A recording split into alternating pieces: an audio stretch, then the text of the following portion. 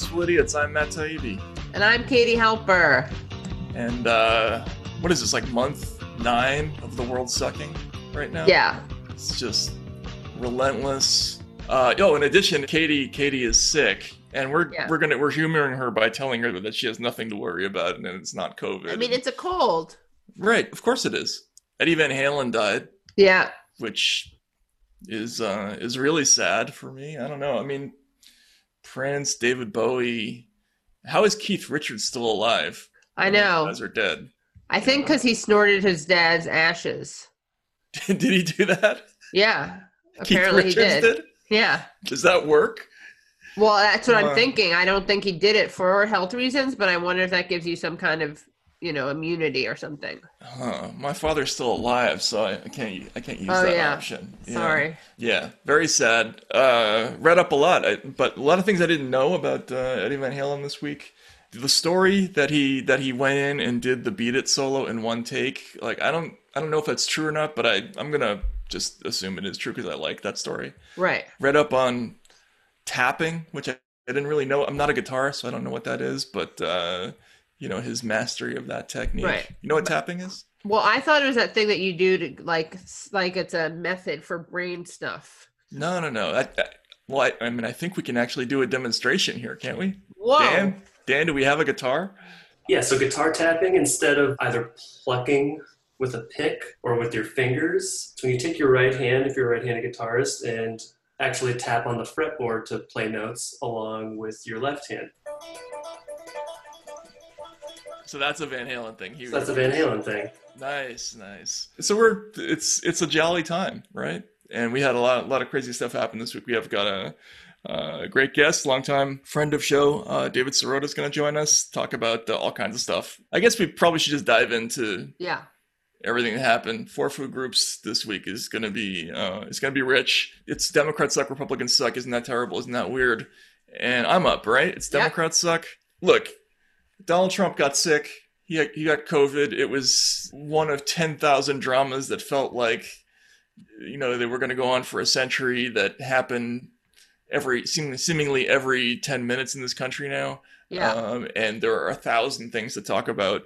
And we're only starting here because the show is set up this way with Democrats suck first. But the one thing, there were so many incredible reactions to Trump getting sick. Now, Trump's own behavior during this entire narrative was crazy, and we're going to get into all of that. But the reactions were also nuts, and they're all over the place. But this one by Senator Chris Murphy of Connecticut really kind of blew my mind. And this is him talking on CNN about what was now going to happen now that Trump was sidelined with COVID.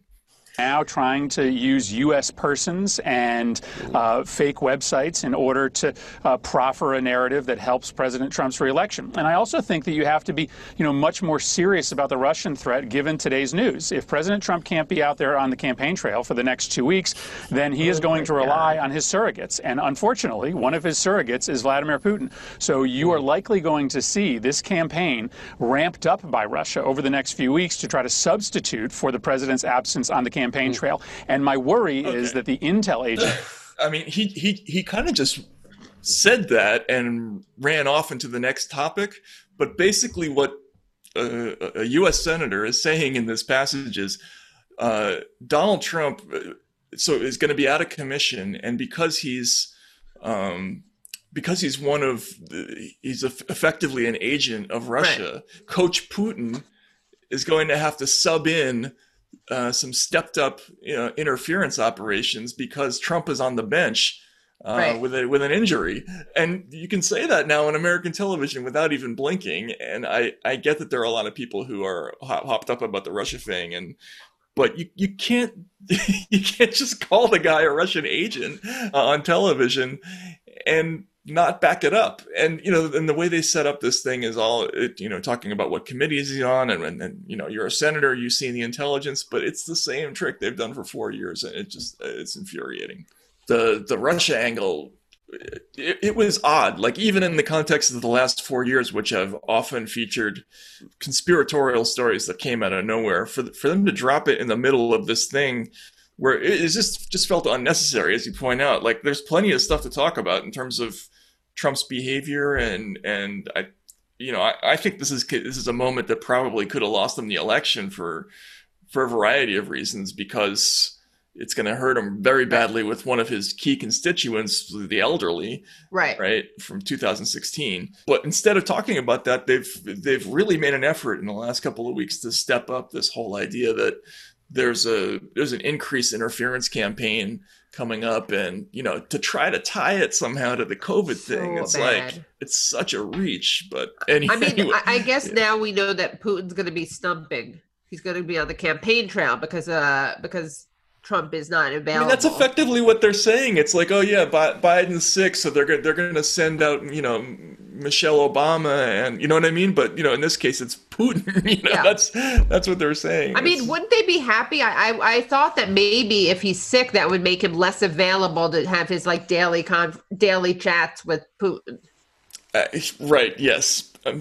You could infer that, right? Like, this is a good thing. He's going to be too sick to conspire. Right. But there's not that. But it actually ended up being worse, and we'll get into more of that later. But I thought that was, strictly from the Democratic Party side, that part of it was nuts for Murphy. Murphy's been a little bit unhinged lately on this subject, which could mean a lot of things. Maybe he did see some piece of intelligence that has him geeked up like this, but he's either got to tell us what that is or not be like this, because it's crazy. Well, no, but of course he will continue to be like this, and the media will never actually say anything about it, right? Because that's how it's going to be, and Dems are going to Dem, and MSNBC is going to MSNBC, and CNN is going to CNN. So yeah, it should be surprising, but it's not. And also, I just really quickly, I have to say that I really encourage people to watch this Jimmy Dore video that he did, where he goes through, speaking of Democrats suck, he goes through a Kara Swisher interview with Nancy Pelosi, where Nancy Pelosi just like absolutely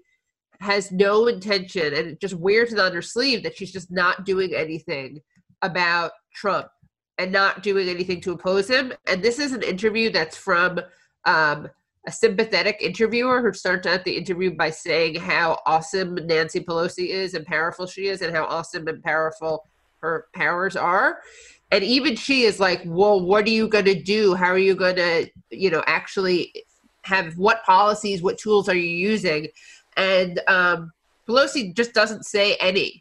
She doesn't say any. And Swisher's even like, well, what if Trump hands out stimulus? Pelosi's like, he just wants to hand out checks with his name on it. And Swisher's like, well, with all due respect, let him. Why does that matter? Yeah. Let him. And she even asked her about her theatrics and who her audience is for them. I mean, it's unbelievable. So anyway, I really recommend No, I mean, look, the news that they couldn't come to an agreement on the relief package was a big deal. Trump took like 4 different positions in the space of the same 3 or 4 hours on the whole thing. He abandoned negotiations. Then he went back and he's like publicly negotiating on Twitter. He's like tagging his own staff members as though they're hearing it for the first time through social media.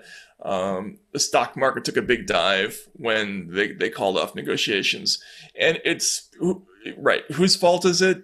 Probably Trump's, right? But it's pretty clear that the Democrats are probably a hair more concerned than they need to be about giving Trump a political win at this moment. It's just incredibly frustrating. Like, just for once, you'd like to click on the news and see that our government is behaving in a non-sociopathic manner in order to actually get people help in the middle of a crisis. But, and whose fault is that? Probably both of their faults, but anyway, it's frustrating. But what do we have for Republican sucks? Oh, there's so much for Republican suck. But I thought we would go with this story about Amy Coney Barrett. And I want to be very clear that this is not a story that I think that the Democrats should be highlighting. This is just for internal views only. So guys, don't spread this among Republicans. In other words, like, This is not a good way to convince people. And in fact, we're going to talk with our guest today about how the Dems talk about cultural issues in a way that actually probably lets Trump's Supreme Court nominees get confirmed instead of the economic issues that could actually galvanize people to oppose them. But I have to say, and this is not something that the Dems should talk about, but it is kind of scary. And if we could just look at the Democracy Now! Story. So it turns out that Amy Coney Barrett served as handmaid in a secretive religious group. So we know that Amy, ACB, as I like calling her, because it's just easier, we know she's in this interesting sect. And again, don't talk about this, Dems. Dianne Feinstein, when she said, like, I believe the dogma is alive in your soul. Like, that probably just excited the base. Like, that's a great, like, I think, and they actually, like, made t-shirts that was like the I carry the dogma in my soul.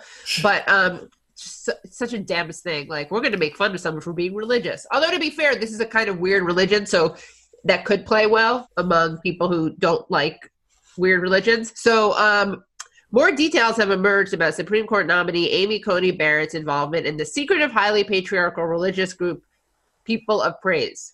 Members of the group pledge a lifelong loyalty oath, assigning each member a personal advisor known as heads for men and, until recently, handmaids for women. Evidence has emerged that both Barrett and her mother have served as handmaids within the group.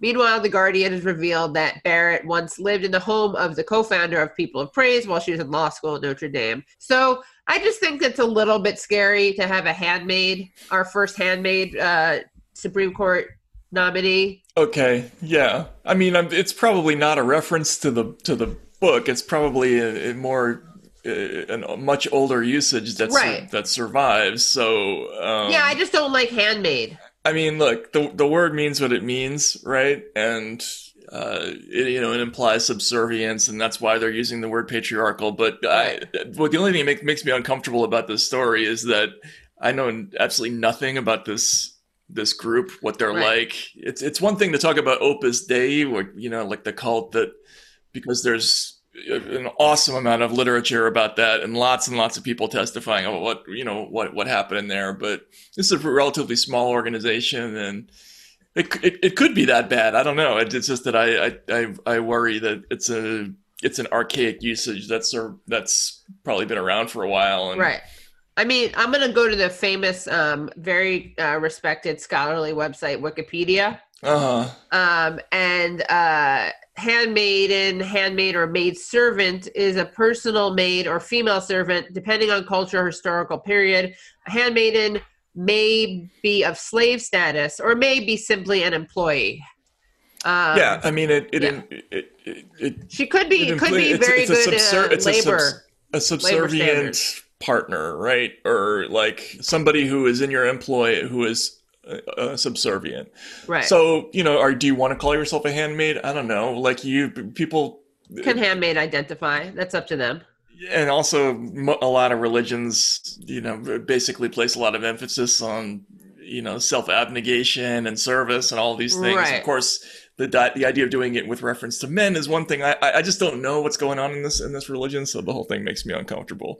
Also, I can't pronounce her name. I keep wanting to call her Amy Harry Conehead and not Coney Barrett. But can we call her that? Can we call her Amy Harry Conehead for now on? Yeah, I think that's fine. Or right. Amy Harry Colon. I don't know why that just came into my head, although that doesn't make any sense. Amy, no, you probably have cilia in your colon. Yeah. Right? Oh my God, cilia. Yeah, the things that are killed when you smoke, and it lowers your sense of smell. Is that true? They're lowered. Yeah, they kill them off somehow when you smoke. Yeah. Huh. They line your I'm probably killing my cilia right now by blowing my nose so much. But no, just again, the range of handmaids in Abrahamic texts, it is applied to a female servant who serves her mistress, as in the famous case, of course, of Hagar, being described as Sarai's handmaiden. And these mistresses gave their handmaid to their husbands to wife to bear his seed. Then moving over to Christianity, and this is where it gets good for ACB. It's the mother of Jesus is a handmaid of the Lord. So that's not as bad to be the virgin mother of Jesus. Well, if you're gonna be a handmaid, it might as well be to the Lord and not just to some guy, right? Some rando. Yeah, you don't want to be that. Rando. Yeah, some exactly. There are levels to this thing. Yeah, there's honor in being the Lord's handmaid. Right. Yeah, exactly. But I'll give you something just really quickly. In other Supreme Court news, reading at Democracy Now! Again, Justices Clarence Thomas and Samuel Alito have come out strongly against same-sex marriage and indicated the court's 2015 decision legalizing it should be overturned. They issued the statement on Monday when the court turned down an appeal by a Kentucky county clerk who was sued after refusing to issue marriage licenses to same-sex couples. Wait, is that Kim woman? Kim Davis. Do you remember this? Yes, I do remember that story. So her case is coming up. She was amazing. I really liked her. Yeah. She was married like 3 times to the same, and 2 of the marriages were the same guy. And she also had kids. I don't care, but she had kids, quote, out of wedlock. Again, I don't care about this stuff at all. But it's just funny for a woman who cares about family values that much. Mm-hmm. I think that's fair game, right? Yeah. So lots of stuff. And then we're going to get into all the COVID craziness that the Republicans indulged in this week. And there's some pretty amazing photographs on that score, including some with Amy Harry Conehead or Harry Colon or whatever her name is. So for Isn't That Terrible, we have a little bit of a anticlimax here because you sent me a story that you thought would horrify me, but I had a completely opposite reaction to it. Dan, if we could call up the KFC video. Yeah, I thought maybe you would have I thought maybe you'd think it was awesome. Is that what you think it is? So the news story here is that somebody who works at KFC videotaped the process of making the gravy, and it went viral because everybody thought it was so disgusting. So let's just look at the video, first of all.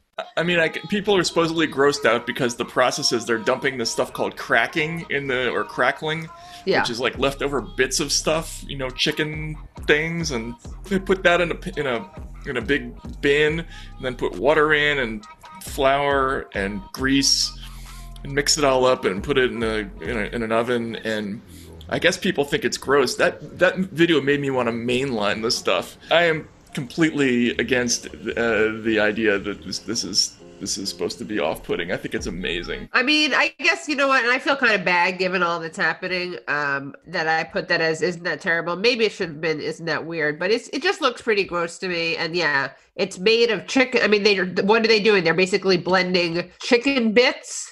Yeah, okay, so if we want to get into the whole mass chicken apocalypse thing, like, that's a different, like, if we were actually watching that happen, and, this being the end product, but I'm not quite there yet. Like, I'm not quite ready to denounce that particular thing, or I just, I like fast food. What can I say? I mean, it's made of, is it just made of, what's it called? The cracking? I mean, I hope it's fake. I hope it's 100% not real food.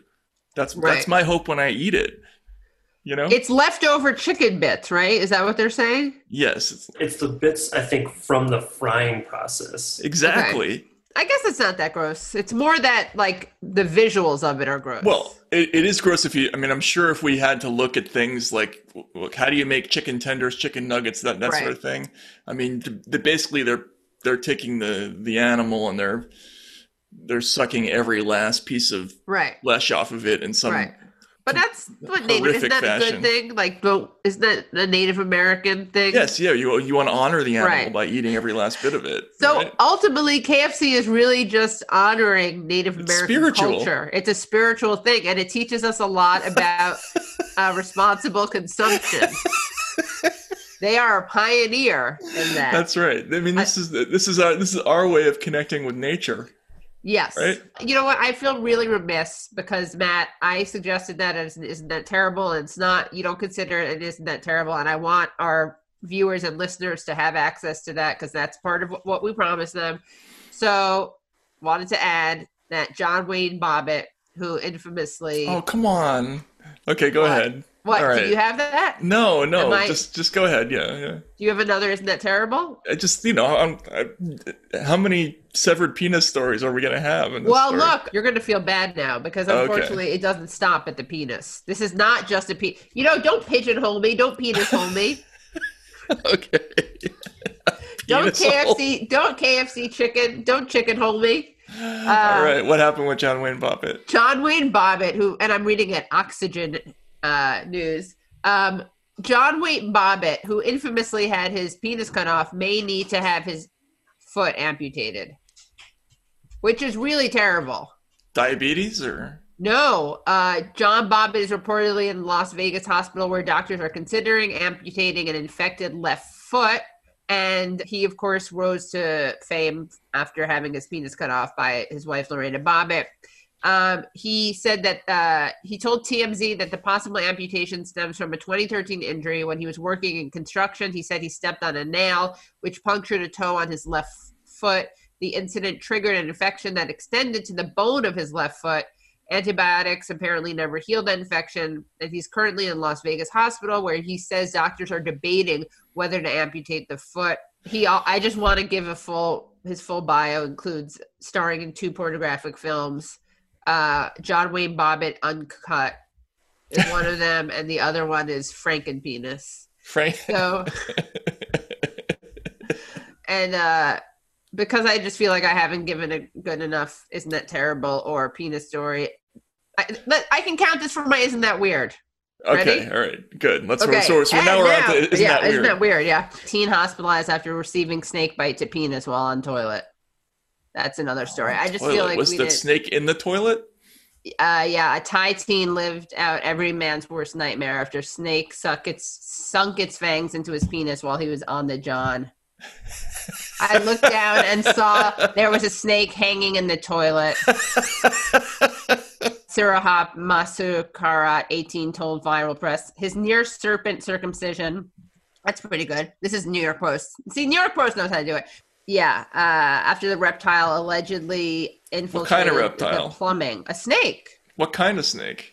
That's an important detail. He recalls watching smartphone videos on the toilet when all of a sudden he felt a searing pain in his nether region. He looked down to discover a nightmarish sight, a 4-foot python with its jaws clamped around the tip of his penis. A python? At that point, the horrified boy stood up with snake still attached and slammed the door on the reptile, causing it to release its grip. He then howled in terror and rushed out of the now blood-spattered bathroom with his pants around his ankles, whereupon the serpent slinked back into the toilet bowl. There's video, actually, of the snake in the toilet, and you just see some blood on the toilet. Ah! Oh! Jeez. Look at him. He's awful. Is he dead? No, he's not even. So this is just a python chilling in a toilet bowl. A guy is taking it out with gloves on. I'm assuming it's not the victim, and you see some blood on the toilet bowl. Anyway, I guess that's a good lesson for why you should not be watching videos on the toilet seat. All right. Well, so now we've got that out of the way. We know that things can jump out of the toilet and bite your penis. So that's good. Well, let's talk about world events. What do you think? Yeah. Donald Trump got sick this week. What's the most interesting thing about this? All right. So I think watching him take off the mask personally was incredibly scary, but right. You want to set it up first? Yeah.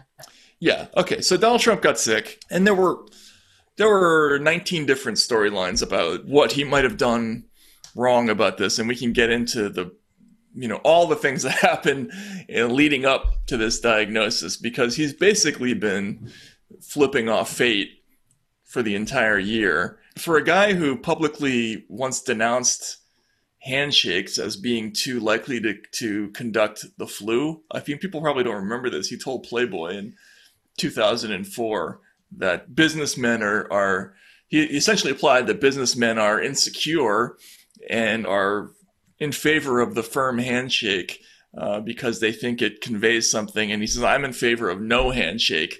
And he tells a story about how somebody who had the flu gave him a handshake and he was so mad. He's told that story over and over again. For that guy to spend the entire year basically going around maskless and talking about how COVID isn't a thing. And, we can look at all Dan, if you can show the picture, CNN, they have a gallery of pictures from an event that involved the Rose Garden and the White House diplomatic room. And this is after we've already dispatched Herman Cain to the afterlife, remember, for the sake of a campaign ad. So here they are. There's a whole bunch of people with no masks on in the Harry Conehead's reception, Oval Office. The scenes get progressively bigger. Here's the White House diplomatic room, which is like this sort of oval-shaped room. And there's Chris Christie, and these scenes are full of people who subsequently came down with the disease. And you see them standing, face to face, not face distancing to face, at all. just like no breathing masks. in each other's faces, right? So here he is with Maureen Scalia. The New York Times did a thing where they basically put red dots over everybody who later came down with the disease with these photos, and it's just amazing, right? So there's that. Then there's the fact that they announced that he was something like 72 hours into his diagnosis. They announced that about 36 hours after the news came out, which meant that he had known about it significantly beforehand, and it raised the whole question of whether he knew about it before the debate. And so there's that whole irresponsibility angle. All of it is just preposterous, and you add to this the stuff that he's been saying about the disease over and over again. A couple of weeks ago, he was telling people this disease doesn't really affect people. It's very, very few people who aren't old get the disease. Yeah, which was a major missed opportunity. I don't think we mentioned this, but major missed opportunity for Biden was pushing back on that. Well, right, and he should have, but I think the polls are already showing that elderly voters are supporting Biden at numbers that haven't been that high since Gore. Okay, Gore was the last Dem to get senior vote. Yeah, but this is important because Trump won among elderly people by a fairly significant margin in 2016. So if he loses there, that's going to be very, very, it makes the road almost impossible for him, right? Absent some kind of other turnout situation. So there's all of this stuff going in. He says all these crazy things, and we can get into the response in a second, but he gets the disease, he goes to Walter Reed, and of course he's better in a few days, apparently. And comes out, and then there's stage 2 of the craziness where he turns the whole thing into like a WWE spectacle. Actually, there's an amazing video that the World Socialist website put out, which comparing the triumph of the will to the video the Trump campaign put out about Trump's return to the White House. And Dan, if we could look at that. Basically, you're seeing scene-to-scene likenesses where everything from the close-ups of the landing gear to the walkout from the Marine One helicopter to the scene of Trump standing on the balcony, which, I thought, when I first saw it, I thought Julius Caesar, but actually it definitely has a... Oh, I thought Mussolini more than... Yeah. That was incredible. It was also classic Trump, the degree to which his fans went completely bananas when, Trump beat COVID ostensibly. Yeah. And actually, Dan, if we could look at the video that Senator Kelly Loeffler put up. This is amazing. Basically, what they did is they took Trump's WrestleMania appearance and they superimposed a COVID virus picture on the head of Vince McMahon, I think is who it's supposed to be. Hey, look at this! Donald Trump! Look at this! Oh my God! The hostile hitting the virus.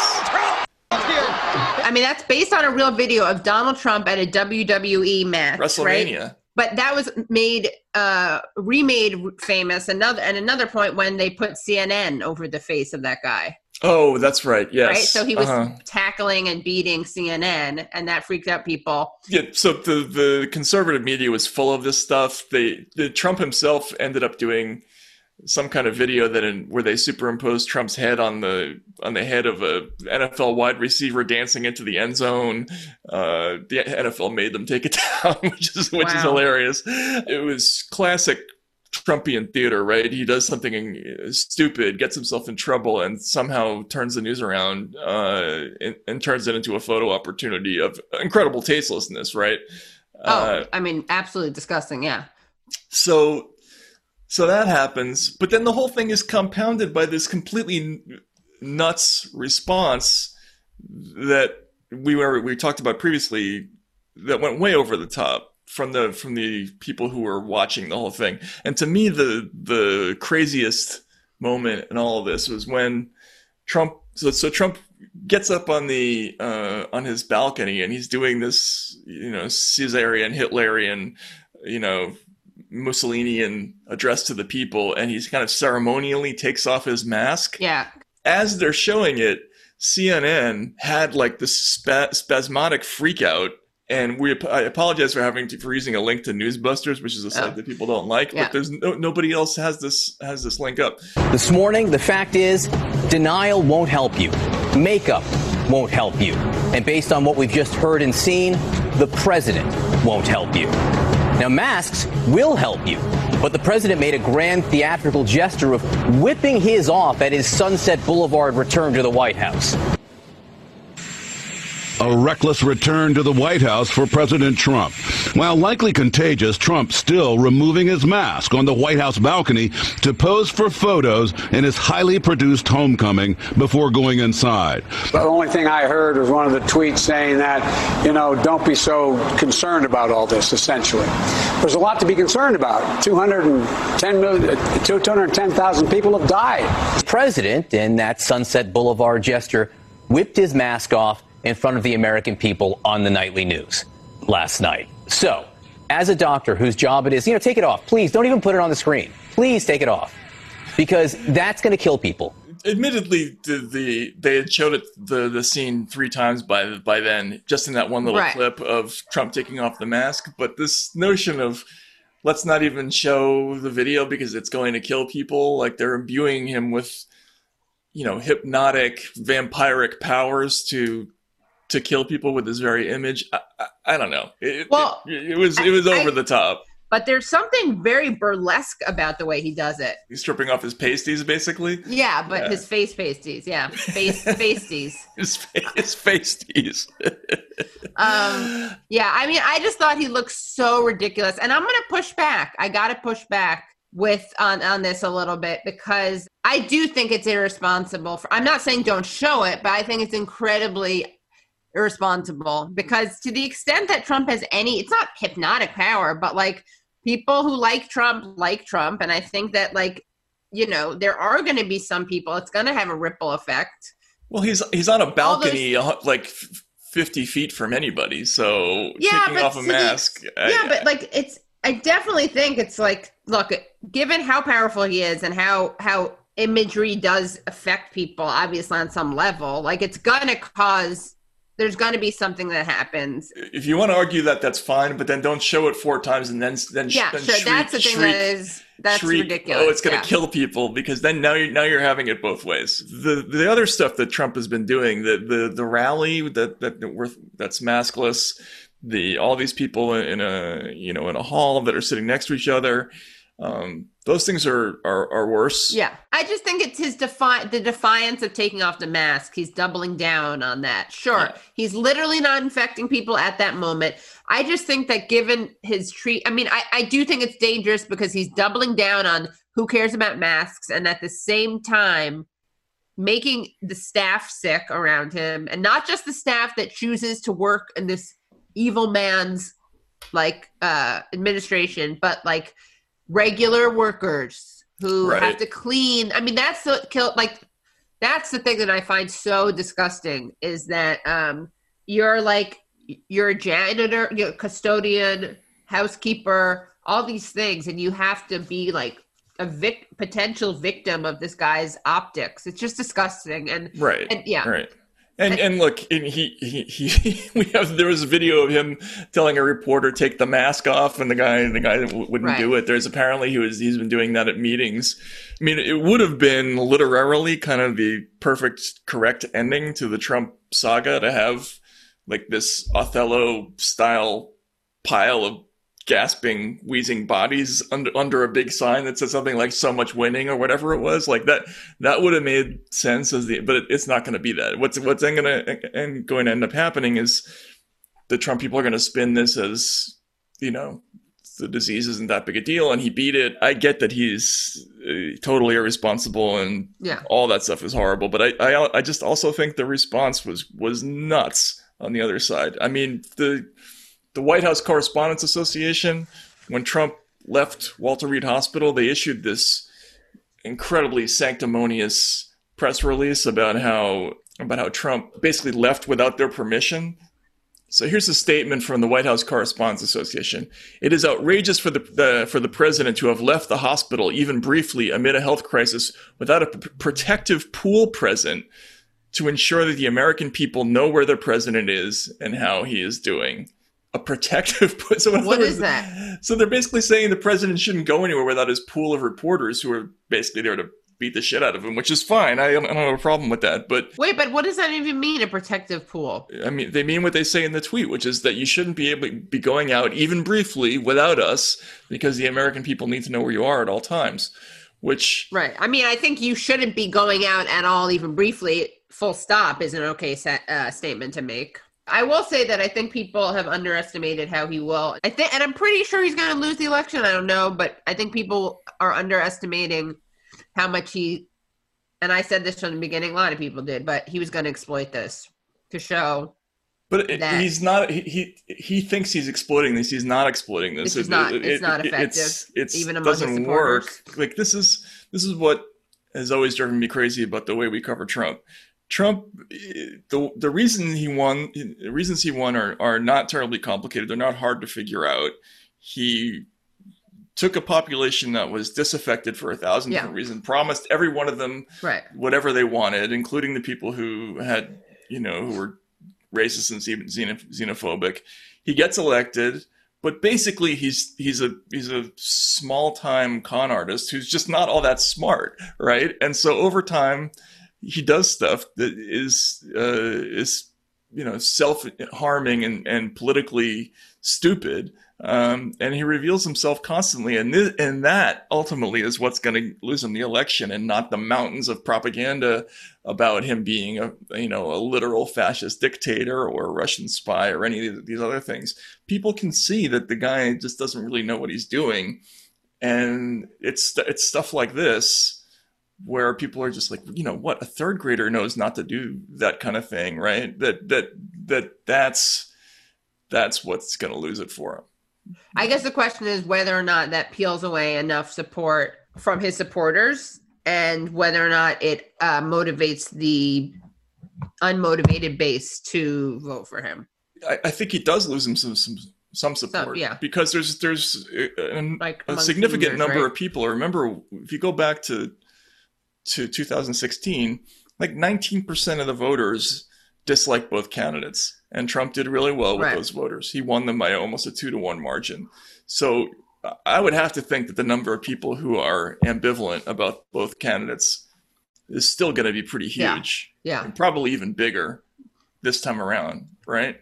So it's really a question of how badly are you going to offend and annoy that group of people. I mean, his fans are his fans, right? That he's probably got 30-something% of the population pretty much locked up, and there's another percent of the population that just probably hates the Democrats so much that they're going to lean that way anyway. And those people will get out physically to vote more than the other people. That's the other thing.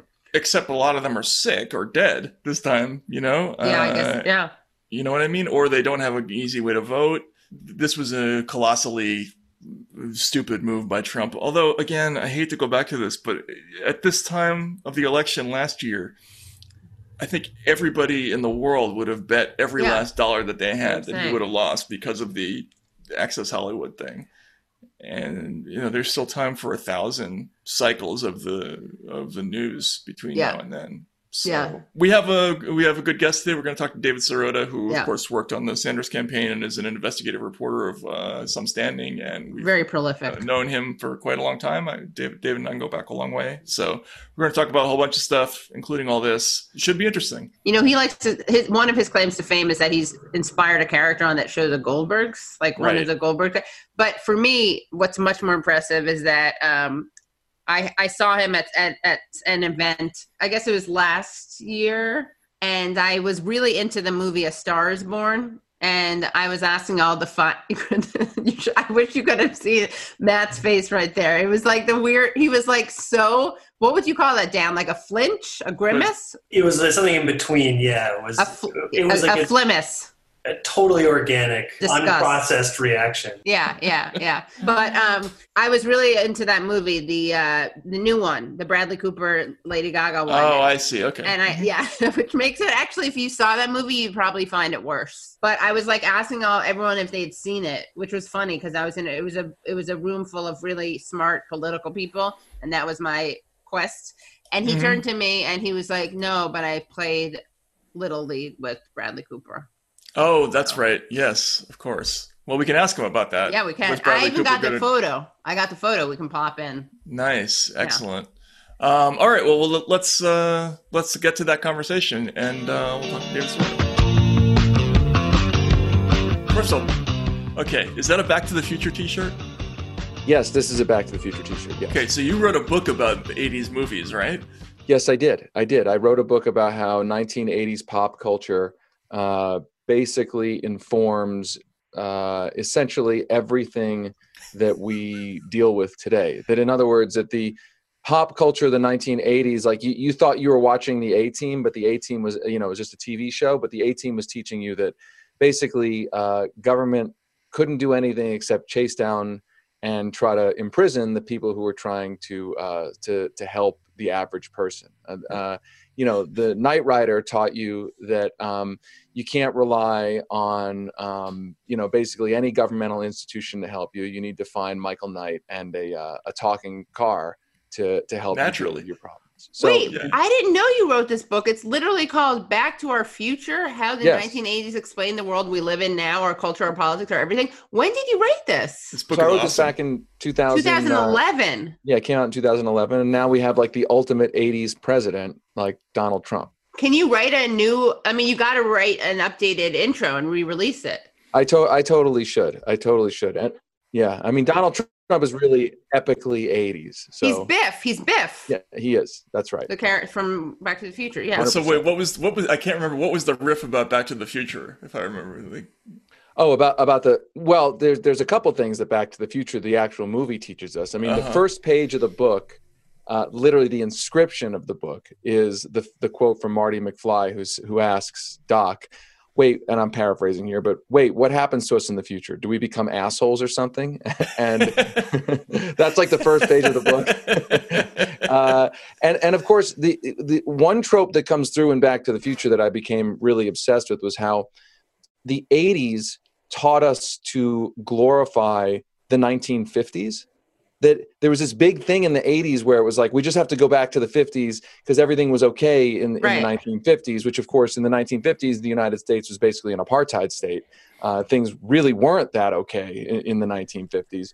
But that actually with the Tea Party folks, if you remember this, and really a lot of Republican politics were, make America great again, it's still kind of tapping into that thing that was a big pop culture meme in the 80s, certainly in Back to the Future, that we just have to get back to the earlier, simpler time of the 1950s. It was really explicit with Trump at the convention in 2016, where his opening speaker, Scott Baio, literally, we want to go back to Happy Days. Yeah, exactly. Right? Which is exactly what you're talking about, where Happy Days is presenting this funny thing about Happy Days, by the way, very funny thing. I not until like probably when I was an adult did I realize that Happy Days wasn't actually made then. In the 50s. That's really I was confused. I thought it was made in the 50s. Like Grease, like the movie Grease. Right, exactly. With John Travolta, that was not made in the Right. I mean, what's funny. really kind of weird about it is imagine if there was all this pop culture, and I don't think there is that much of it now, but like there was all this 80s pop culture about how awesome the 50s supposedly was, Right. Happy Days and Back to the Future. Is there a lot of pop? That was only like 30 years beforehand. So there's not really like a ton of pop culture right now about how awesome the 1990s was. Right. Was there? Like, it's kind of a weird thing. The culture isn't so graphically different from the 90s. Right. Maybe, That's right. maybe. And also, I think a lot of the thing also was that there were so many boomers who were making movies too, right? Who grew up in that period, right? And so they were completely romanticizing their childhoods and everything. Yeah, that's a good point. But also there were like big changes, right? Like the 60s, 70s were very different. Like the 50s and the 80s were these more conservative times, and there were these like, revolutionary in some ways. I mean, if you really want to get deep about it, just the one thing I will say is that one of the most reactionary movies that exists from the 80s that I didn't realize was reactionary until I kind of wrote the book and studied it a little bit. The movie The Big Chill, the amount of hatred that it expresses for the 1960s is like, I mean, it's like really angry. Like it's really, really angry at the 1960s. That's like the boomers' triumph of the will. Yeah, I mean, like there's that scene where they're sitting around the table and they're like, "Oh yeah, you remember when you protested and you were defending, the Black Panthers, whatever?" And they're all like, "Oh my God, we were such idiots. Disgusted what kind of morons were we to do that?" And you're like, "Wow, you're really mad at the 1960s." Wow. That was also because we were heading into that whole period where boomers were making the decision to like actively sell out. Totally. Right. Totally. So we're like, okay, now it's time to like throw all that stuff off and make tons of money. Right. And that scene was like, we were right to sell out. Like it's cool that we've sold out, and like I'm trying to make myself feel better. Now, granted, I guess you could argue maybe the filmmakers were sort of making it to poke fun at that. But like if you just watch it and you're not thinking too hard about it, you're like, wow, they're like just saying like we shouldn't have done what we did in college, or we were idiots in college, and now it's okay to just completely sell out. Right. Yeah, exactly. And the sort of logical next step of that was Forrest Gump, where now we're looking back, and basically if you were involved in 60s protests, you have to die of AIDS, or you have to lose a limb or something like that. The logical end. If you did any activism in the 60s, like, sorry, you're just like dead. Right. Well, also when I saw Forrest Gump, I saw in the theaters, and I was a counselor or a CIT at summer camp at the time, and I thought it was great. It was fun. And then I went back to like Civilization, to the city, and I remember people saying that it was going to be nominated for an Academy Award. I was like, yeah, right, no way. And in that context, it was actually very scary. Like it was fun when it was this cute little quirky movie, but when it was supposed to be like an epic historical.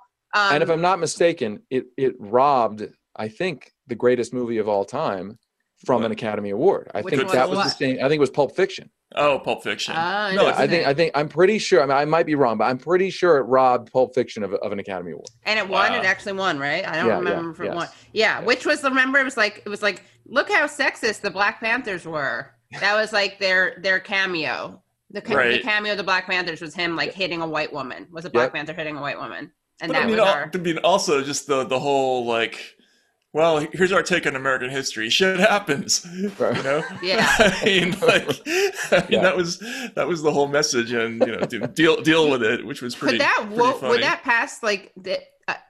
What would he be called? Like mentally I'm not even being. Like, would that's well? This came up in Tropic Thunder, right? That's right. Yes. So, I mean, Simple Jack character. Yes. Yeah. Right. Yeah. Yes. Exactly. Yeah. Like it's really not easy. You have to be somewhere in between a defined medical condition. I think there was a meme that went around that anybody in a movie who buttons the top button of a collared shirt is Hollywood signaling to you that they're like not all there. Wow. Wait, you mean buttons it and the whole thing from Correct. down? But if you button it and open it, then that's like an LA. Right. That's a different. If a man genre, is wearing a collared shirt in a Hollywood movie, and it's buttoned all the way to the top. Hollywood is trying to signal to you that there's something wrong with the character. Right. Well, Really wasn't good. that in Falling Down did that too, didn't it? Yeah. Oh. Well, actually, he was wearing a tie, but he was wearing the tie with the short sleeve. Yeah, Right, that's yes, another. sorry. That's the other. That's yeah. another diagnosis, another symptom, another symptom of something else. Yeah. I think Rain Man wore the top buttoned at one point. Yeah, of course. It's like somebody in Hollywood was like, we can't. There needs to be a politically correct way to say somebody's got problems. So the top button is like how we're going to do it. Yeah. That's really good. Yeah, it's like a signifier, right? Yeah, totally. The other great thing was the 80s, sort of version of feminism with Fatal Attraction, where basically... all that thing about being liberated and is great, but here's what the end game is, right? Exactly. I'm bunny serious. boiling, and it's just the 80s is so much of the pop culture was working out so much dark stuff from the 1960s. I mean, again, and to actually be serious about it for a second, like a lot of kids were watching that and adults and not thinking that they're getting political messages, right? Yeah. But that's when the filter is kind of is down, and that's when the messages, and I'm not saying there was like some conspiracy theory among the creators, but it's like that's like deep programming kind of stuff. I mean, the A-Team, again, to go back to that, it's like the entire premise of the show is that these guys were sent in by the government to do a job in Vietnam. The government basically framed them for a crime.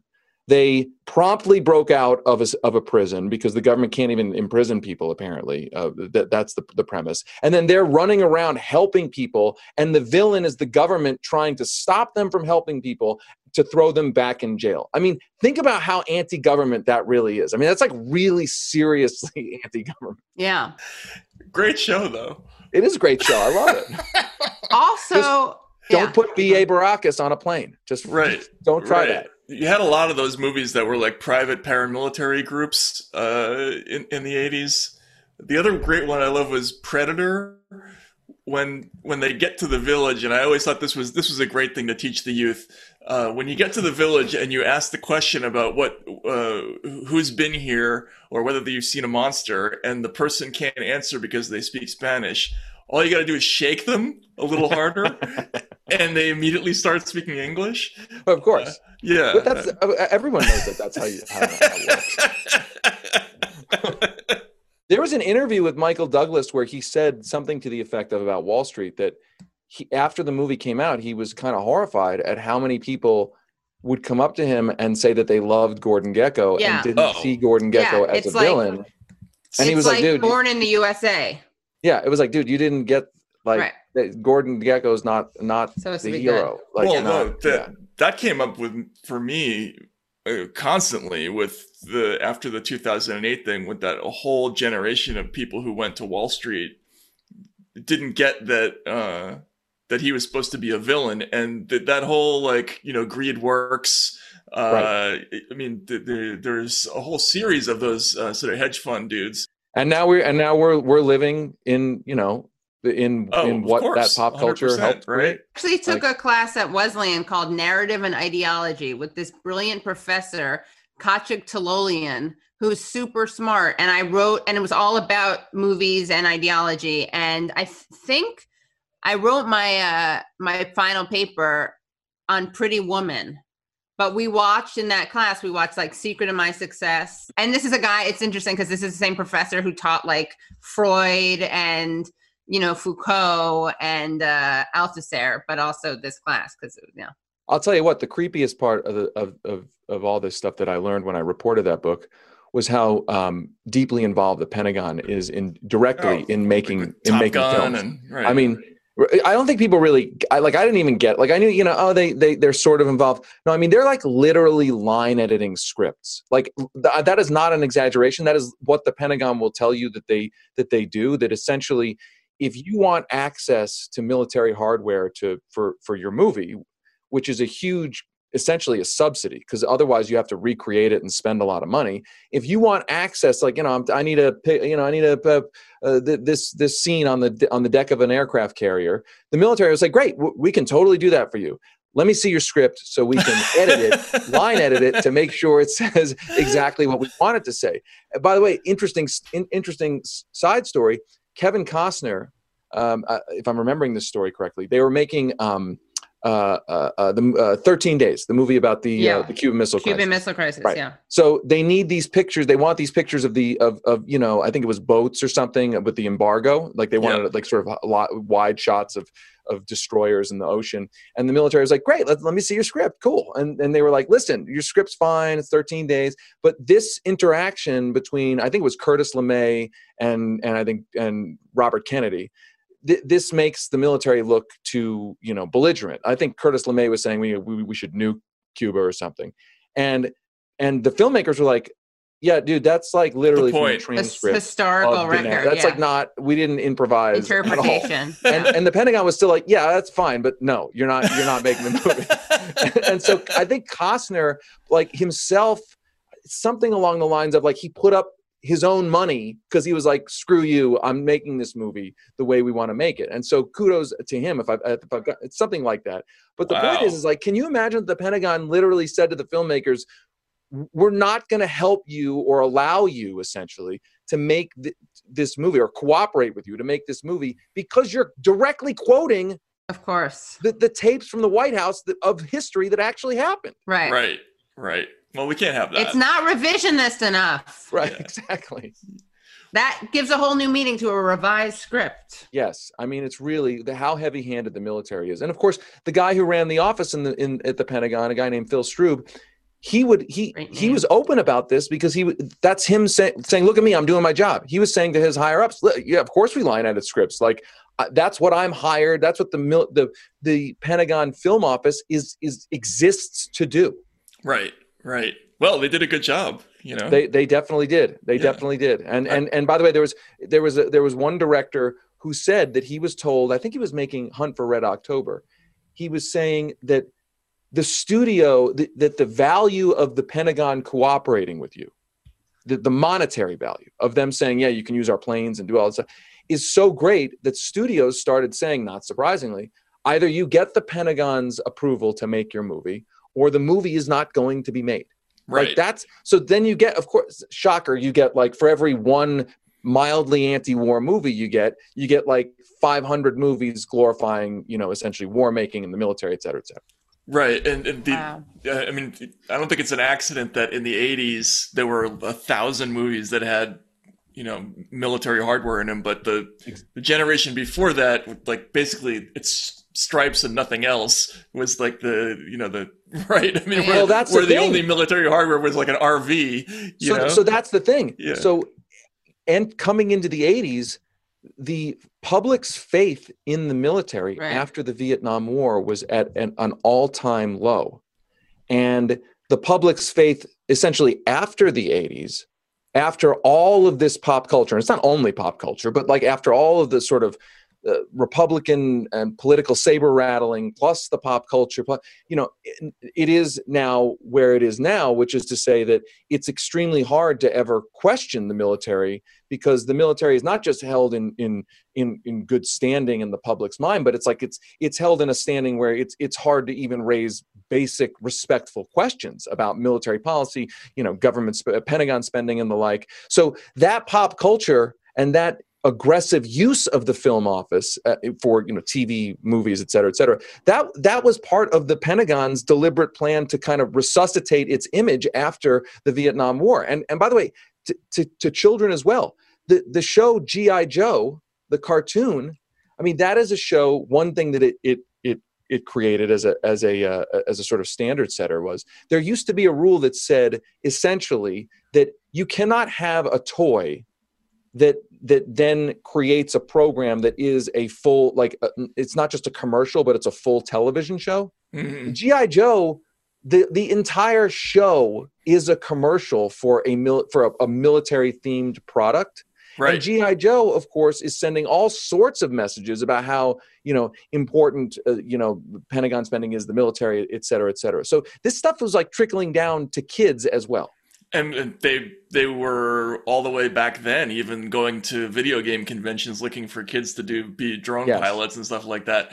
But the amazing thing about that is you couple all of that propaganda with the loss of confidence in all these other institutions, and you look at the Gallup polls about like which institutions does the public have confidence in. It's like the military's up here. Police are usually, surprisingly, still somewhere like in the middle, and then like everybody else, Congress, the press, doctors, they're all like leaps and bounds below. Yes, the military is still far and away, right? I mean, 100%. And by the way, your mention of video games.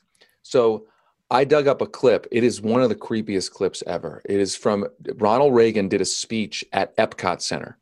Okay, and he is literally talking about Space Invaders, and he's saying something to the effect, it's like creepily specific. He's like, you watch these kids play Space Invaders, and these are the screens that are going to be in cockpits. These are the fighters of the future.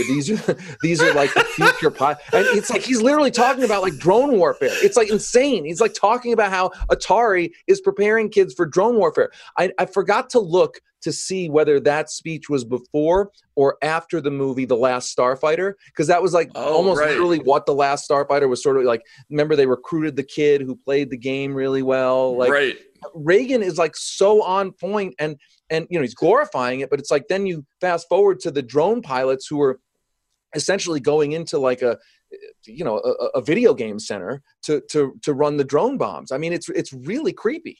And I did a lot. There was a lot actually in the book about race. Oh yeah. Well, the other thing I was going to say, the Cosby Show, and the Cosby Show. I mean, the Cosby Show stuff is respectability politics. Well, here's the thing with the Cosby Show. Originally, the family was supposed to be. I think she was a limo driver and he was a carpenter. Wow. And they tested it, and basically the audiences didn't like it as much, so they made them more upscale. And there was this idea that sort of a white audience didn't necessarily want to watch a working class African-American audience. And what's really interesting is that in the 1970s, there were a lot of shows with African-American working class characters. Right, yeah. And so what happens is in the 80s, with the advent of the Cosby Show, there's more African Americans on TV and in movies in the 1980s, but there's almost no African Americans in movies and TV who are working class. And there's unless even a they're being genre chased up by cops. Yes, unless they're adopted by rich white people. Yes, correct. As in the cases of Webster and Different Strokes. I mean, Webster is so weird. I mean, by the way, there's a storyline in Webster that's like, when you look back on it, it's like so horrifying. Do you remember the storyline with Ben Vereen? How they rescue the white family rescues Emmanuel Lewis Webster from a low-income black neighborhood. I think it was in Chicago. I can't remember, but they quote rescue him. Right. Okay, and he's doing that, and then his uncle, his blood relative, comes back and is like, I'm going to take care of Webster now. And there was that whole thing where it was like, we can't let Webster go back to a low-income African-American community with his uncle. Like that was a huge source of tension right. And there was a similar kind of thing going on in Different Strokes, right? It was like the white family is saving low-income black children from essentially the black community. I mean, it's like so racist. If only Janet Reno had been around then to reunite them. It's just like Elian Gonzalez style. Yeah. Can you believe that stuff was on TV? Like, I mean, I can because yes, it's America, but like it's insanely offensive. I know. Also, speaking of, I was talking with a friend about which shows and movies would ever pass like a woke test today. And like, first of all, Back to the Future, just he's like teaches a black guy how to play a solo, right? Isn't that the setup? Right. Right. Chuck Berry's brother or cousin or something. So he learned how to play music from Michael J. Fox. just Oh, to am I push getting the back, story? he Yeah. learned it from Chuck Berry. You know what I'm saying? So that's Oh, he actually learned just it from sci-fi Chuck bullshit. Berry? No, Well, that's I mean true. That's true. Fair point. Yeah. I also love. I mean, if you look back at Family Ties now, Yeah. it's like the archetype for basically 20 or 25 years worth of American culture, where basically liberals played the straight man. I mean, I think that period's now over. But it ended the with politics the of Bush years. Family Ties, it goes back to what we were talking about. It's like, it's essentially the entire show is making fun of the 60s. I mean, the whole But don't we like them? Like, we like them. But they're losers. And their son's like a bad guy, but kind of successful. And also he's the lovable one, right? He's the lovable character. But they used, and I actually talked to the guy for the book who made the show, who wrote the show, and he told me about audience tests. The show is supposed to be about the parents, and then the audience loved Alex. Oh my god! Okay, but then here's the interesting. He said the guy who made it is a liberal. His name was, I think, Gary Goldman. He said that they had to, like, they could never take Alex all the way in his politics.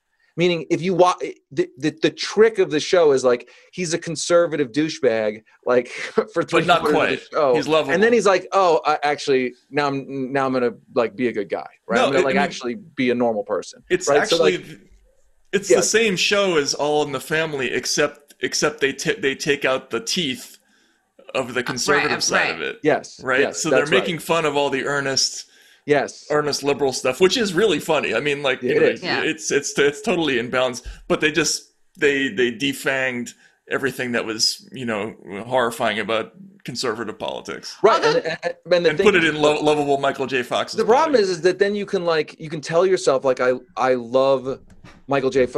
Alex P. Keaton and Republicanism and Reagan. And remember, I think he had a picture of Richard Nixon on his wall. And like, you can be like a Republican as long as, like, and a good person as long as you're not a Republican. Like, at the end of the day, like, you know what I'm saying? Like, it didn't take it all the way.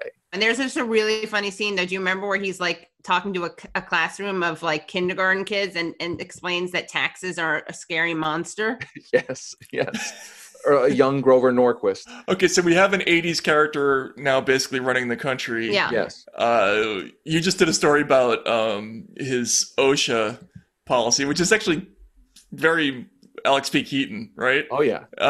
So walk us through what Trump has done in 4 years and how it has, because it is kind of a funny it's not funny, but it is a comeback to this whole thing about, this has been inculcated in us for decades now, and right. So OSHA is this agency that is supposed to police workplace safety. Like, if your workplace is not safe, or you feel like your employer is not following protocol to keep you safe, for instance, let's say in a deadly pandemic, you can file a complaint with OSHA, and OSHA is supposed to be the one that comes and takes a look and sends inspectors to see if your workplace is following basic protocols. And it's Office of Safety and Health Organization. Occupational Safety and Health Administration, right? Yeah. OSHA, in the Department of Labor. Trump comes in.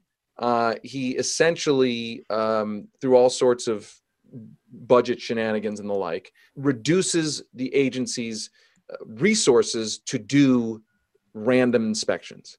Or complaint-based inspections, all inspections. And there's data out there to say that employers that fear a random inspection end up, not surprisingly, following the law much better than companies that don't. Yeah, so like, if you know that like an OSHA inspector might show up at your workplace, you're going to probably keep things more clean than if you're like, they're never coming, right? So Trump essentially reduces the amount of inspections that happen. In the pandemic, what we see is a direct correlation between workers filing COVID-related OSHA complaints. Essentially, workers being like, hey, OSHA, my workplace is not safe, and I'm really worried about this, and here are some specifics. A correlation between that and 17 days later, a spike in COVID deaths among workers. So essentially, there's a if not a direct cause and effect, then certainly a correlation. Workers begging the Trump administration for help. The agency that's been gutted by Trump, that's supposed to police this kind of stuff, basically blowing off the complaints. And big shocker, the end result is workers dying. And what's incredible about this graph is that you can see over the entire country that the OSHA complaints, the spike of OSHA complaints tracks. It's like a precursor to that curve of COVID deaths. Like it tracks almost perfectly of people saying my workplace is not safe to like a death rate, to a spike in death rates. This gets to the next question, and you did a story about this for The Guardian with Amy Harry Conehead. What's her name? Coney Barrett. Coney Barrett, yes. No, Harry Colon. Sorry. Harry Colon. Okay, we argued about this previously, David. So this is where we bring the Democrats into it, because time and again, whenever there's an issue, they always talk about culture over stuff like that, right? And so we have a Supreme Court nomination, and it's all they want to do is talk about, I feel like, her religion, and right. She's a handmaiden. What did you find out about her record, in particular about issues like this, where pretty much she's dependably going to decide with employers probably on every kind of issue that would possibly come before the court? Right. So look, I think that the Democratic message on Barrett's nomination, they have tried to focus some of it on Roe v. Wade, women's right to choose, where Barrett is extremely, extremely conservative. You know, they've started to do some of their messaging, the Democrats, on her threat to overturn the Affordable Care Act, which it is something of an economic issue, especially the pre-existing condition stuff. So I think that's different than what we've typically gotten in Supreme Court battles. I mean, the problem with Supreme Court battles over the last 15 years among them is that the debates have typically focused almost exclusively on social and cultural issues. Not that those are not important, but to the exclusion of economic corporate power issues, which, by the way, is what the court is mostly dealing with, right? I mean, if you pay attention to the news, you might think that the Supreme Court just only kind of arbitrates social and cultural issues, civil rights and stuff, again, important issues, but that it has nothing to do with like day-to-day economic life in America. But that's actually the opposite. And so the reason why there's so much money behind Amy Barrett's nomination, I mean, you got a TV ad campaign, you got the U.S. Chamber of Commerce, you got the Koch brothers, is because not because they care that much about abortion policy or religious issues. It's because those are the groups that care about wanting a Supreme Court, a 6-3 majority that will be a corporate rubber stamp for the rest of our lives. And Amy Barrett's record is one of a corporate rubber stamp. There was one analysis that found that in cases dealing with corporations and workers, 76% of the cases that she ruled on in those kinds of cases, she ruled with essentially corporate interests. Weeks before her nomination, I mean, just a couple weeks before her nomination, she issued a ruling that essentially makes it much harder for gig economy workers to go to essentially force their employers to pay them overtime pay. It was a technical issue. It was a technical ruling and the like. Saying, they didn't have standing. Uber drivers and things like that. It was Grubhub, actually. Yes. Grubhub, right. The Grubhub drivers were saying, we are allowed to go to court and for back pay, overtime pay with Grubhub. And Grubhub said, no, you signed an arbitration agreement. And the Grubhub workers said, yeah, but we as transportation workers under the Federal Arbitration Act, those arbitration agreements are not valid. And she said, you know what? No, they are valid. And the upshot of a decision like that is that workers, not just at Grubhub, but kind of all throughout the gig economy, now it's much harder for them to go into court, to even have the overtime claim litigated in court, like closing the courthouse door so that the court doesn't even have to deal with it. I mean, if you're a company that employs thousands of gig workers, like that's exactly what you want. You don't even have to make your argument. It's just like, you can't, screw you. You can't even go to court. So that's why all this money is behind Amy Barrett's nomination. And it's so important to stress this, I think, and David, you and I have talked about this before, but it's not like throwing people under the bus or throwing cultural issues under the bus or throwing civil rights under the bus to emphasize economic issues, because and this is such an interesting example of it, right? Because people like Sanders often get accused of being bad on identity politics, right? And the response is like, if you care about racism, if you care about sexism, the people most impacted by, for instance, minimum wage laws are people of color and women, right? So all these universal programs actually disproportionately empower the most marginalized communities. But this is kind of another example of that, which is that if you care about cultural issues, you need to talk about economic issues, because we know that unlike cultural issues, which are a wedge issue, economic issues go across the spectrum in terms of voters, not in terms of politicians. Yeah, but isn't that the whole point, though? Is that, I mean, I've always seen this, the emphasis on a lot of these cultural issues, especially recently, as being kind of an intentional tactic to make it possible for the Democratic Party to not address, these broader economic issues. I mean, obviously, David, you can speak to this after having been involved with the Sanders campaign, but isn't that kind of the modus operandi there? Can I you have donors. Can I just finish up the one sure, thing, go though? ahead, yes. Sorry, because I just want to make it clear that, like, if you cared about abortion, right? Because one of the things is that, as you just referred to, Matt, and we'll get into more, right? It's like Dems like to distract from economic issues by kind of by like micro-targeting and talking about the importance of identity, but just to distract from universal programs. But this is another way, and it's so concrete, right? Because if we know that talking about Amy Coney Barrett's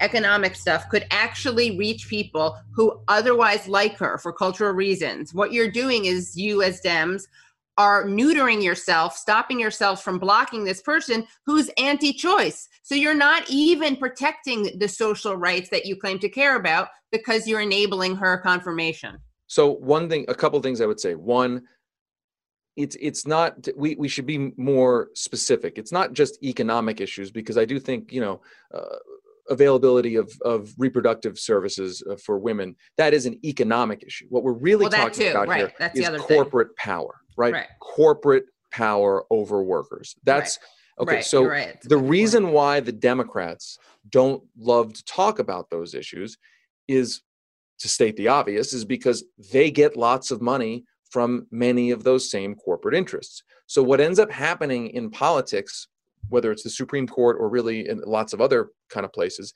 is that the calculus is, okay, I've got I'm a Democrat, I've got corporate donors here. The Republicans are more extreme than I am on economic issues, but on issues of corporate power, I don't necessarily love to talk about them, because I've got these corporate donors over here, these Wall Street donors who that might offend. So I'm going to talk about mostly cultural issues that don't affect corporate power questions, because that way I can do something that's morally right, like being for a woman's right to choose is morally right. Lots and lots of Democratic voters support those rights, rightfully so, and it doesn't offend my Wall Street donors. Now the problem is as you say, what ends up happening is that then you potentially, though, can't make one of the most powerful cases against, for instance, a Republican nominee to the Supreme Court. Because if you could make that argument, if you set aside your Wall Street donors and not caring about what they might say, you could go into that hearing and use the Supreme Court hearings to try to expose this nominee to the working class, perhaps culturally conservative base of the Republican Party. You could say to that base, if you do it right, hey, listen, whether or not you like Amy Barrett on her cultural positions on religious issues and the like, she's actually worked to sell out workers over and over and over again. In other words, you can try to expose a Republican nominee as a betrayal, an economic betrayal of that working class. But you can't do that if the way you're deciding how to make a criticism factors in not offending large corporate donors. Right, but so getting to your both of your points, though, if Katie, you're worried that they're robbing themselves of an argument that they want to make they could make against Coney Barrett. But really, when it gets down to it, the question is, are they actually trying to win, or are they trying to preserve the business model of what their political operation is? And if they're trying to do the latter, then it makes perfect sense, right? Right. No, I think it does. I just to clarify, and then David obviously respond, but I'm agreeing with you. That's what's so, and that is the thesis of Thomas Frank's, Listen Liberal. It's that they don't actually want to do these things that they pretend they'd love to do. And I guess my thing is why I'm bringing that up is because so many people who say, "Oh, don't talk about." I mean, and they don't say don't talk about corporate power. They just say economics, like I did. But and you made a really important distinction there, David. But all these people who like to pretend that that we're a bunch of class reductionists, and that they're the ones who are going to talk about cultural issues. The irony, of course, is that by talking about just cultural issues, they are empowering culturally conservative nominees, and that goes both for the people in, voters or libs in general, or neolibs or whatever you want to call them, and of course the politicians. Hillary, my favorite line of Hillary Clinton is breaking up the banks gonna end racism. No.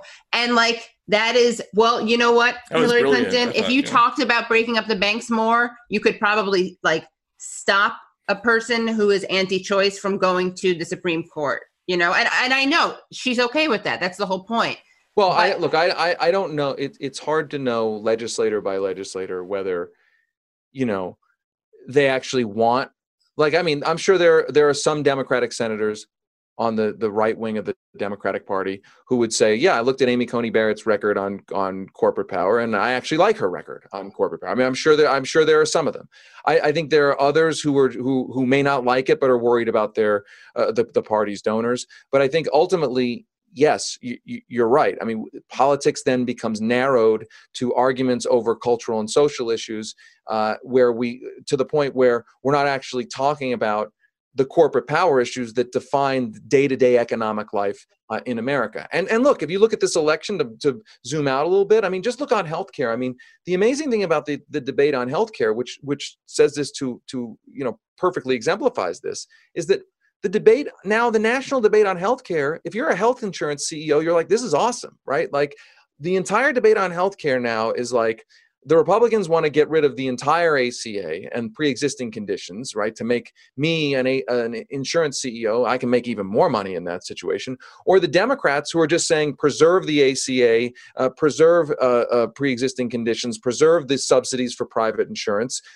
Let's not talk about actually reducing the power of the insurance industry as a middleman between Americans and medical providers, right? So the point is that they've ended up narrowing the entire debate on healthcare to two options that the health insurance companies are perfectly fine with. And then you take that out to every other issue, and you realize that the debate has been completely narrowed. And part of the narrowing of the debate is to say that the big conflagrations in politics will be about cultural and social issues. They won't really be about issues of corporate power, those issues that are actually defining and sculpting day-to-day economic life in America.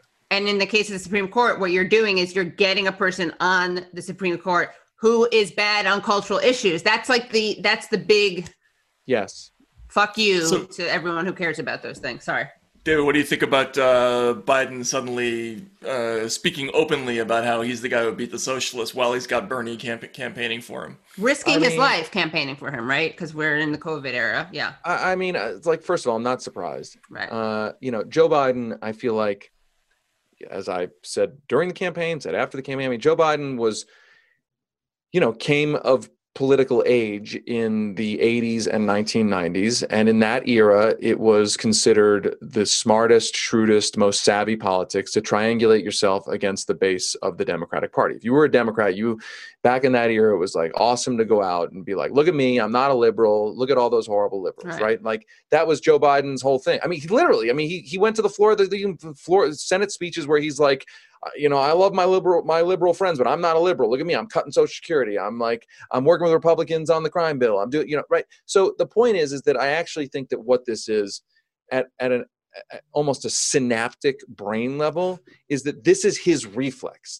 This is when he doesn't have a chance to think through anything, he's like a punch left, like punch. Oh, socialism. Like, I'm not for socialism. Now, I think there's a political calculation there too. I think they've sort of convinced themselves that this is their way to potentially, I don't know, win Florida or court Latino voters. Now, of course, the problem with that as a calculus is that Bernie Sanders, the self-described socialist, was far and away the most popular candidate among Latinos in the Democratic primary.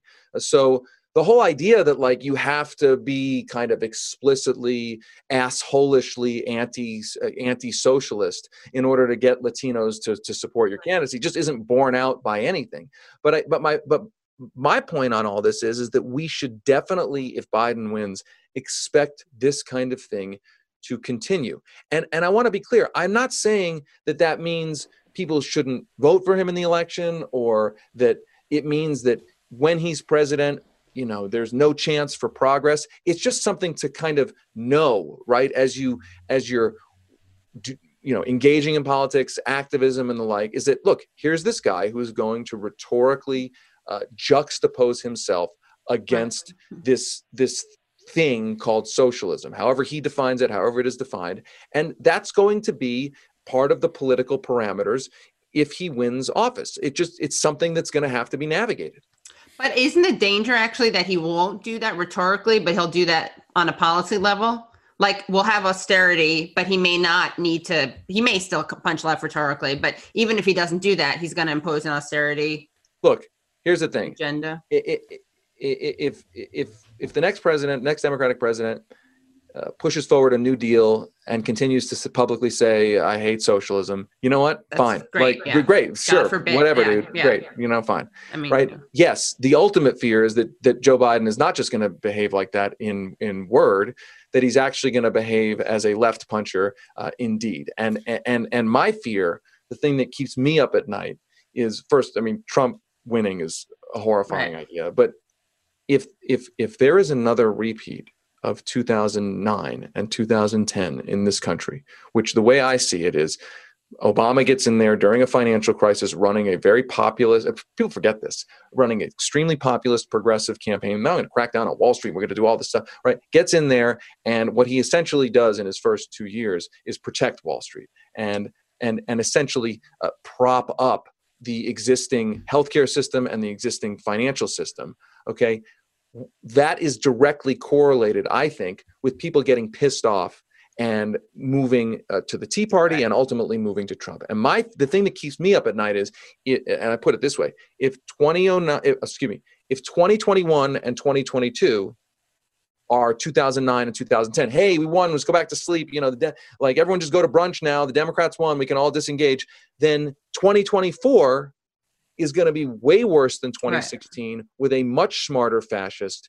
And that, so in other words, if Biden doesn't deliver, like it's really, really, really a scary kind of situation we're going to be in.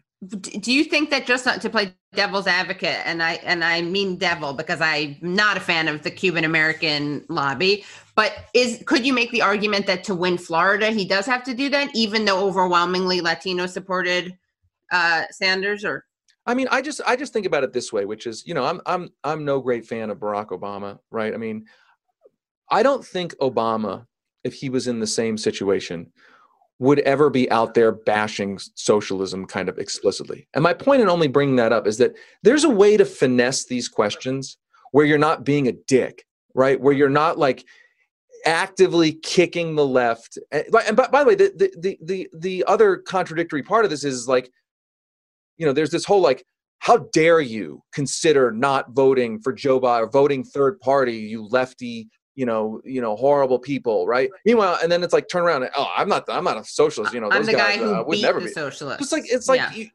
totally, is it? Right. Pick. So my point is only that like Obama, a much more talented politician, would figure out like, look, if I get asked a socialism question, I've got some ways to answer this that both like say what I want to say, like, hey, I'm not like Che Guevara, but also say like, I'm not going to like stomp explicitly on a part of the Democratic base that's not worth stomping, that I need to turn out to vote for me. Yeah. If only he hadn't been Cuban American, he could have responded with fat, or told him to go vote for Trump. But yeah. just to go back to what you were talking about for a minute ago, David, what does the Democratic Party direction look like in a world where Donald Trump doesn't exist and they can't run against him every day? Because it's kind of the same as yours. They're going to keep doing the same dumb shit. And the next person isn't going to be as stupid as Trump. Shouldn't they be worried that the next guy isn't going to be that stupid, because he has been? Like, if they see a populist argument to him, and what if the next guy doesn't punt it away? Right. I mean, look, that's the thing I fear. Right. When you look at somebody like Tom Cotton or Josh Hawley or a number of those Tucker Carlson, right? Good point. Right. I mean, those people are, I'll put it this way, less buffoonish than Donald Trump. Arguably, they are more politically savvy than Donald Trump. And therefore they are a lot scarier in that they will be harder to demonize for their kind of day-to-day antics and behavior. And I don't think the party has thought all that much, party leaders have thought all that much about it. I think, look, the tragedy of the current election, which people have said in all sorts of different ways, is that essentially Donald Trump is probably the most beatable incumbent Republican president that we've ever seen in our lifetimes. I don't think there's ever been one that's more beatable because of his behavior and because of his sort of out of control antics. And the party ultimately used that opportunity to put up Joe Biden. And Joe Biden being the most charitable way to describe him is, sort of a standard issue caretaker style Democrat. Dead, you said? Yeah, politician.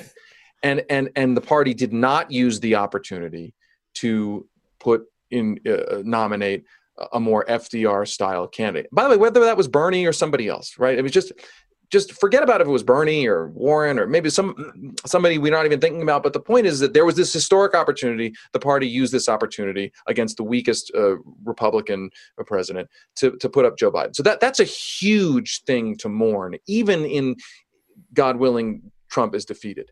Moving forward, it goes from something to mourn to something to be terrified by.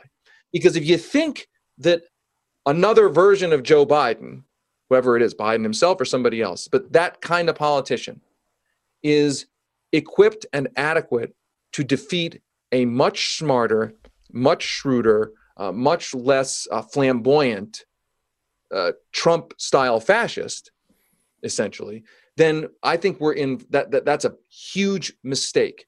It's going to require, in 4 years, actually delivering for, materially improving the lives of Americans in a way that the Democratic Party really hasn't done since, 40, 50, 60 years ago. Now, yes, I can already hear, the Obama folks out there saying, oh, well, what are you talking about? The Democratic Party didn't materially improve people's lives. Like, the economy was decent or better than it was under Obama, or the economy was better than it had been under Clinton than it was under, George H.W. Bush. So, but that argument is really, without taking away some of the accomplishments of depending of the on who you're talking to, by the way. That's the business cycle, right? Like, the last two Democratic presidents have essentially relied on the business cycle to, sort of improve the macro economy, while the micro economy has not improved, it's gotten worse. So what it means is, I think, to prevent the kind of nightmare that we're talking about, Matt, is like, this party with Joe Biden as the president is going to have to deliver in a way that the party has not delivered in decades and decades and decades. Now, without sounding, fatalistic about it, what I think one thing that there is a reason to hope, is that Biden is not exactly a what I would call a conviction politician. Right. So he is much more a thumb in the wind machine style politician.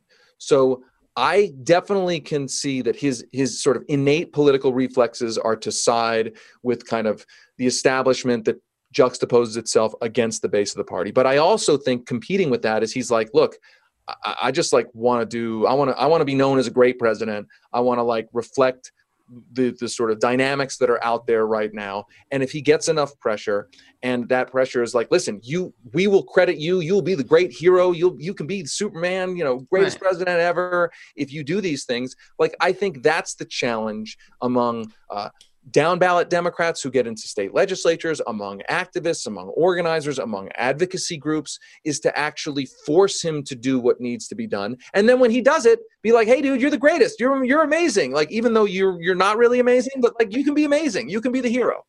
But how do we do that though? Like, what are the political pain points or pressure points from both, like, from us, from people who aren't in power and then people who are in power?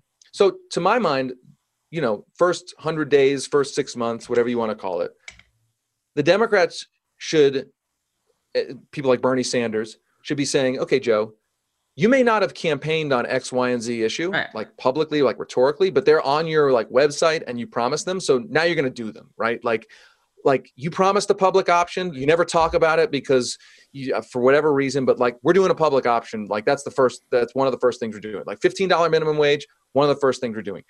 They could even be sort of more hardball about it and say, let's look at all the things that Biden has said he supports in spirit or in letter that are also power moves for our coalition. Example, labor law reform, which strengthens the labor movement, which adds more union members, which is essentially tends to be good for Democrats in winning elections. So, the card check legislation, adding DC as a state to add 2 more senators, likely Democratic senators, to the Senate. Stuff like that, that's structural, that's both good on policy, but also fortifies the strength of the party. To go to Biden and say, listen, you don't get to decide what's coming through a Democratic Congress.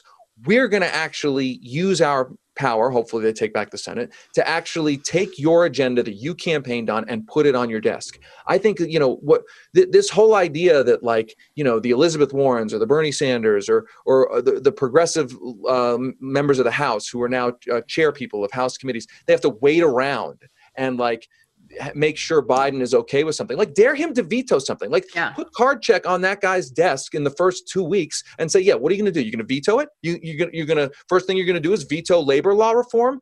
So that's the kind of thing. And so that's the point of what should happen in Congress. But, like, that's what should be organized around.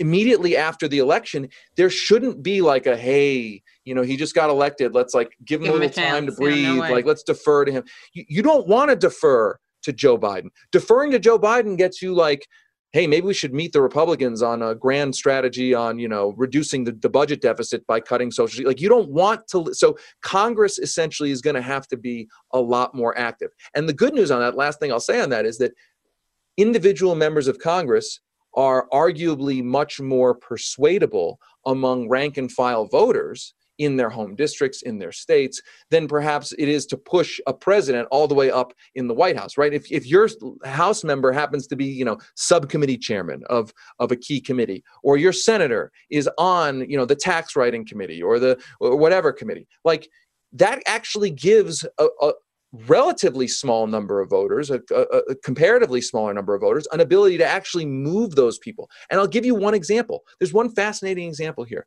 And I'm working on this for another project, but Matt, you may remember this, that Blanche Lincoln, who was basically a conservative Arkansas Democratic senator, very finance friendly, all of a sudden during Wall Street reform in 2010, she faced a primary challenge back in Arkansas. And all of a sudden she was like, oh, I'm going to lead the charge for serious derivative reform, legislation to crack down on Wall Street. Now, it ended up getting gutted because, she won her primary and then she kind of backed off and it got good. But the point is that all it took was like one primary against one incumbent senator to get a senator who is chairperson of a key committee to actually put legislation in and push it in a real way. So the point is, if that happened, now imagine that happening in 10 states or 20 congressional districts. Like, that's how this is going to have to go down.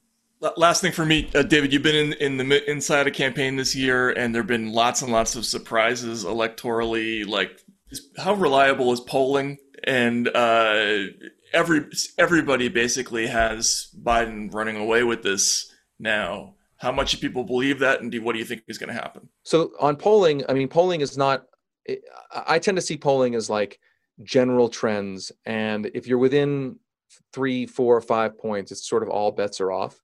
If you start getting above 3, 4, 5 points, you're really representing like an actual trend or something that's real, right? So that's one thing to keep in mind.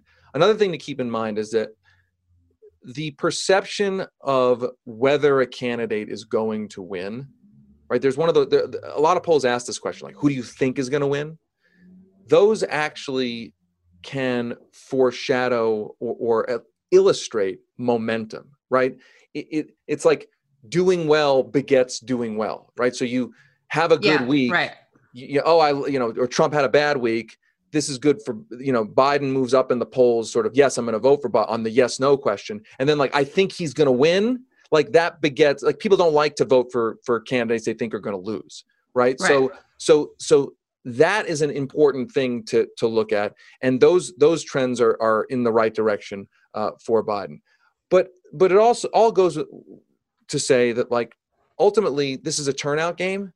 And like, that's why the Republicans are trying to finagle with turnout with, voter suppression is essentially trying to suppress turnout, right? So they know that they're going to be able to turn out their base. And the variable typically in presidential elections is how much the Democrats turn out. Like the Republicans haven't really had as much variability in turnout as whether Democratic voters are going to turn out. And so that is ultimately the key question.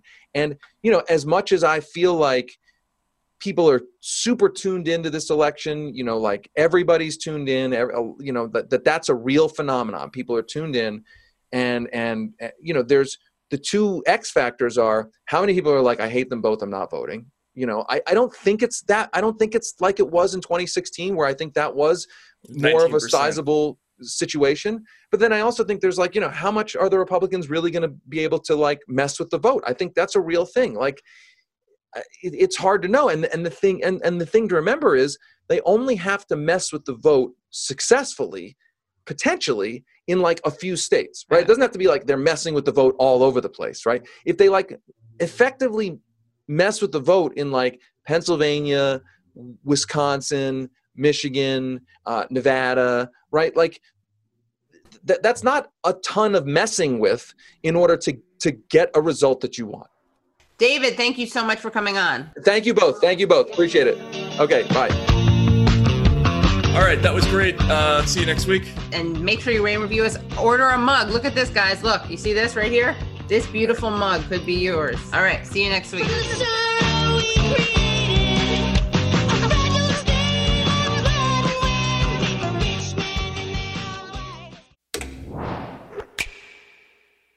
I'm Michael Toscano, hoping you'll join me on the First Light podcast. We get to the heart of the event shaping our world as our correspondents check in and we talk with newsmakers and people who can take us behind the headlines. The First Light podcast, wherever you get podcasts.